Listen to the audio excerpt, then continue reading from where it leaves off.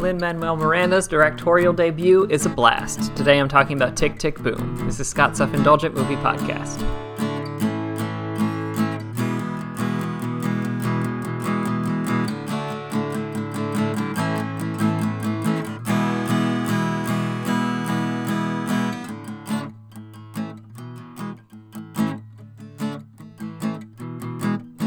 Hello, movie friends. Welcome to Scott's Self-Indulgent Movie Podcast. I am Scott, and today I am talking about Tick, Tick, Boom, the recent musical adaptation that showed up on Netflix, starring Andrew Garfield, who just won a Golden Globe for his performance, which as I'll indicate, I think is much deserved. It's also the directorial debut of Lin-Manuel Miranda, who is known much more as a musician and a performer in his own right. So it's interesting to see how he did behind the camera, and I thought everybody in this film did exceptionally well. So without further ado, let's get started.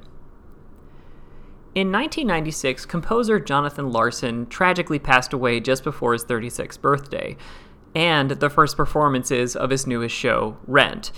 So while the show and its performers paid persistent tribute to Larson, as did the theater community at large, how do you celebrate or commemorate a man who only became famous after his death? As it turns out, Larson's own show, Tick, Tick, Boom, is the perfect way to do it. The show follows Larson as he tells the story of the time leading up to his 30th birthday. While his girlfriend and best friend have settled into regular lives, John is hanging on to the promises of Broadway glory via his upcoming workshop.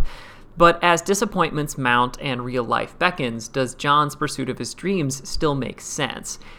So, I loved this movie. Perhaps it's because of my own age and outlook and the quality of the songs that are more pop rock than traditional musical, or how effective it is at weighing the real world versus art. There's a lot to like for theater lovers and beyond, but here's the three biggest reasons this movie works for me. Reason number one is Andrew Garfield. And man, his appearance in No Way Home could not have come at a better time. In my Best of 2021 list, I noted that Andrew Garfield always felt like an actor with untapped potential. He's been cast in a lot of similar roles and hasn't had a chance to break out and show what he can do, but I've always seen a glimmer in there. And Tick, Tick, Boom lets it all out. Garfield is a perfect fit as Larson, not just in voice and appearance, because yes, he sings quite well in this, but also in how he captures Larson's manic energy. He feels, to some extent, like a theater kid who never grew up, and gleefully bounces from writing to work at the diner and back again while bills and real-world problems build up behind him, while somehow not being irritating, which is the real feat here. It means that the moments where he slows down or comes face-to-face with a problem forces him and the audience to reevaluate and provides a nice contrast. I'm genuinely curious to see if this will get him an Oscar nomination. Reason number two is Lin-Manuel Miranda's direction. Adapting Tick, Tick, Boom as is, which is the sparse band and three vocalists, might be effective for an off-Broadway production, but it's a hard sell for the story being told or a feature film. Thankfully, Lin-Manuel Miranda, in his directorial debut no less, picks a solid framing device to make it work. The events of the film are portrayed like an extended flashback, with John as our lead character and narrator commenting on the younger version of himself. It means the knowing and reflective elements of the songs can shine through, while John in the story itself can remain oblivious.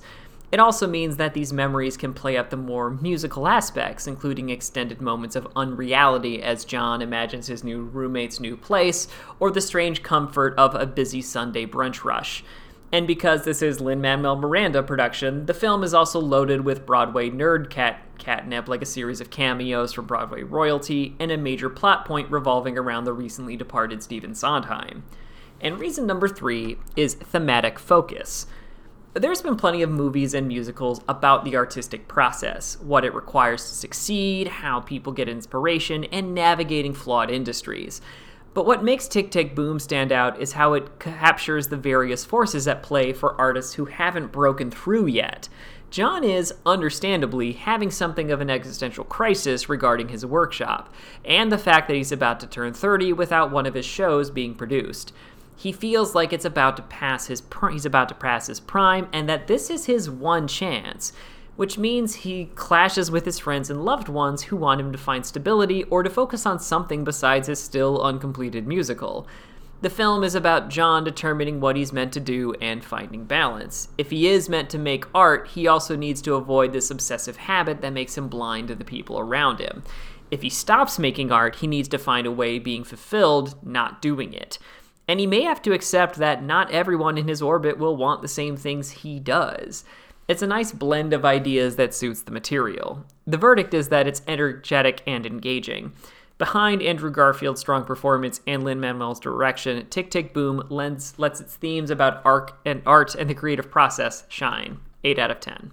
This has been Scott's Self-Indulgent Movie Podcast. Thank you so much for listening. Don't forget to like, share, and subscribe wherever you get your podcasts. And don't forget to join our Facebook group, Scott's Self-Indulgent Movie World, for the latest reviews, discussions, and more. See you next time, everybody, and stay safe.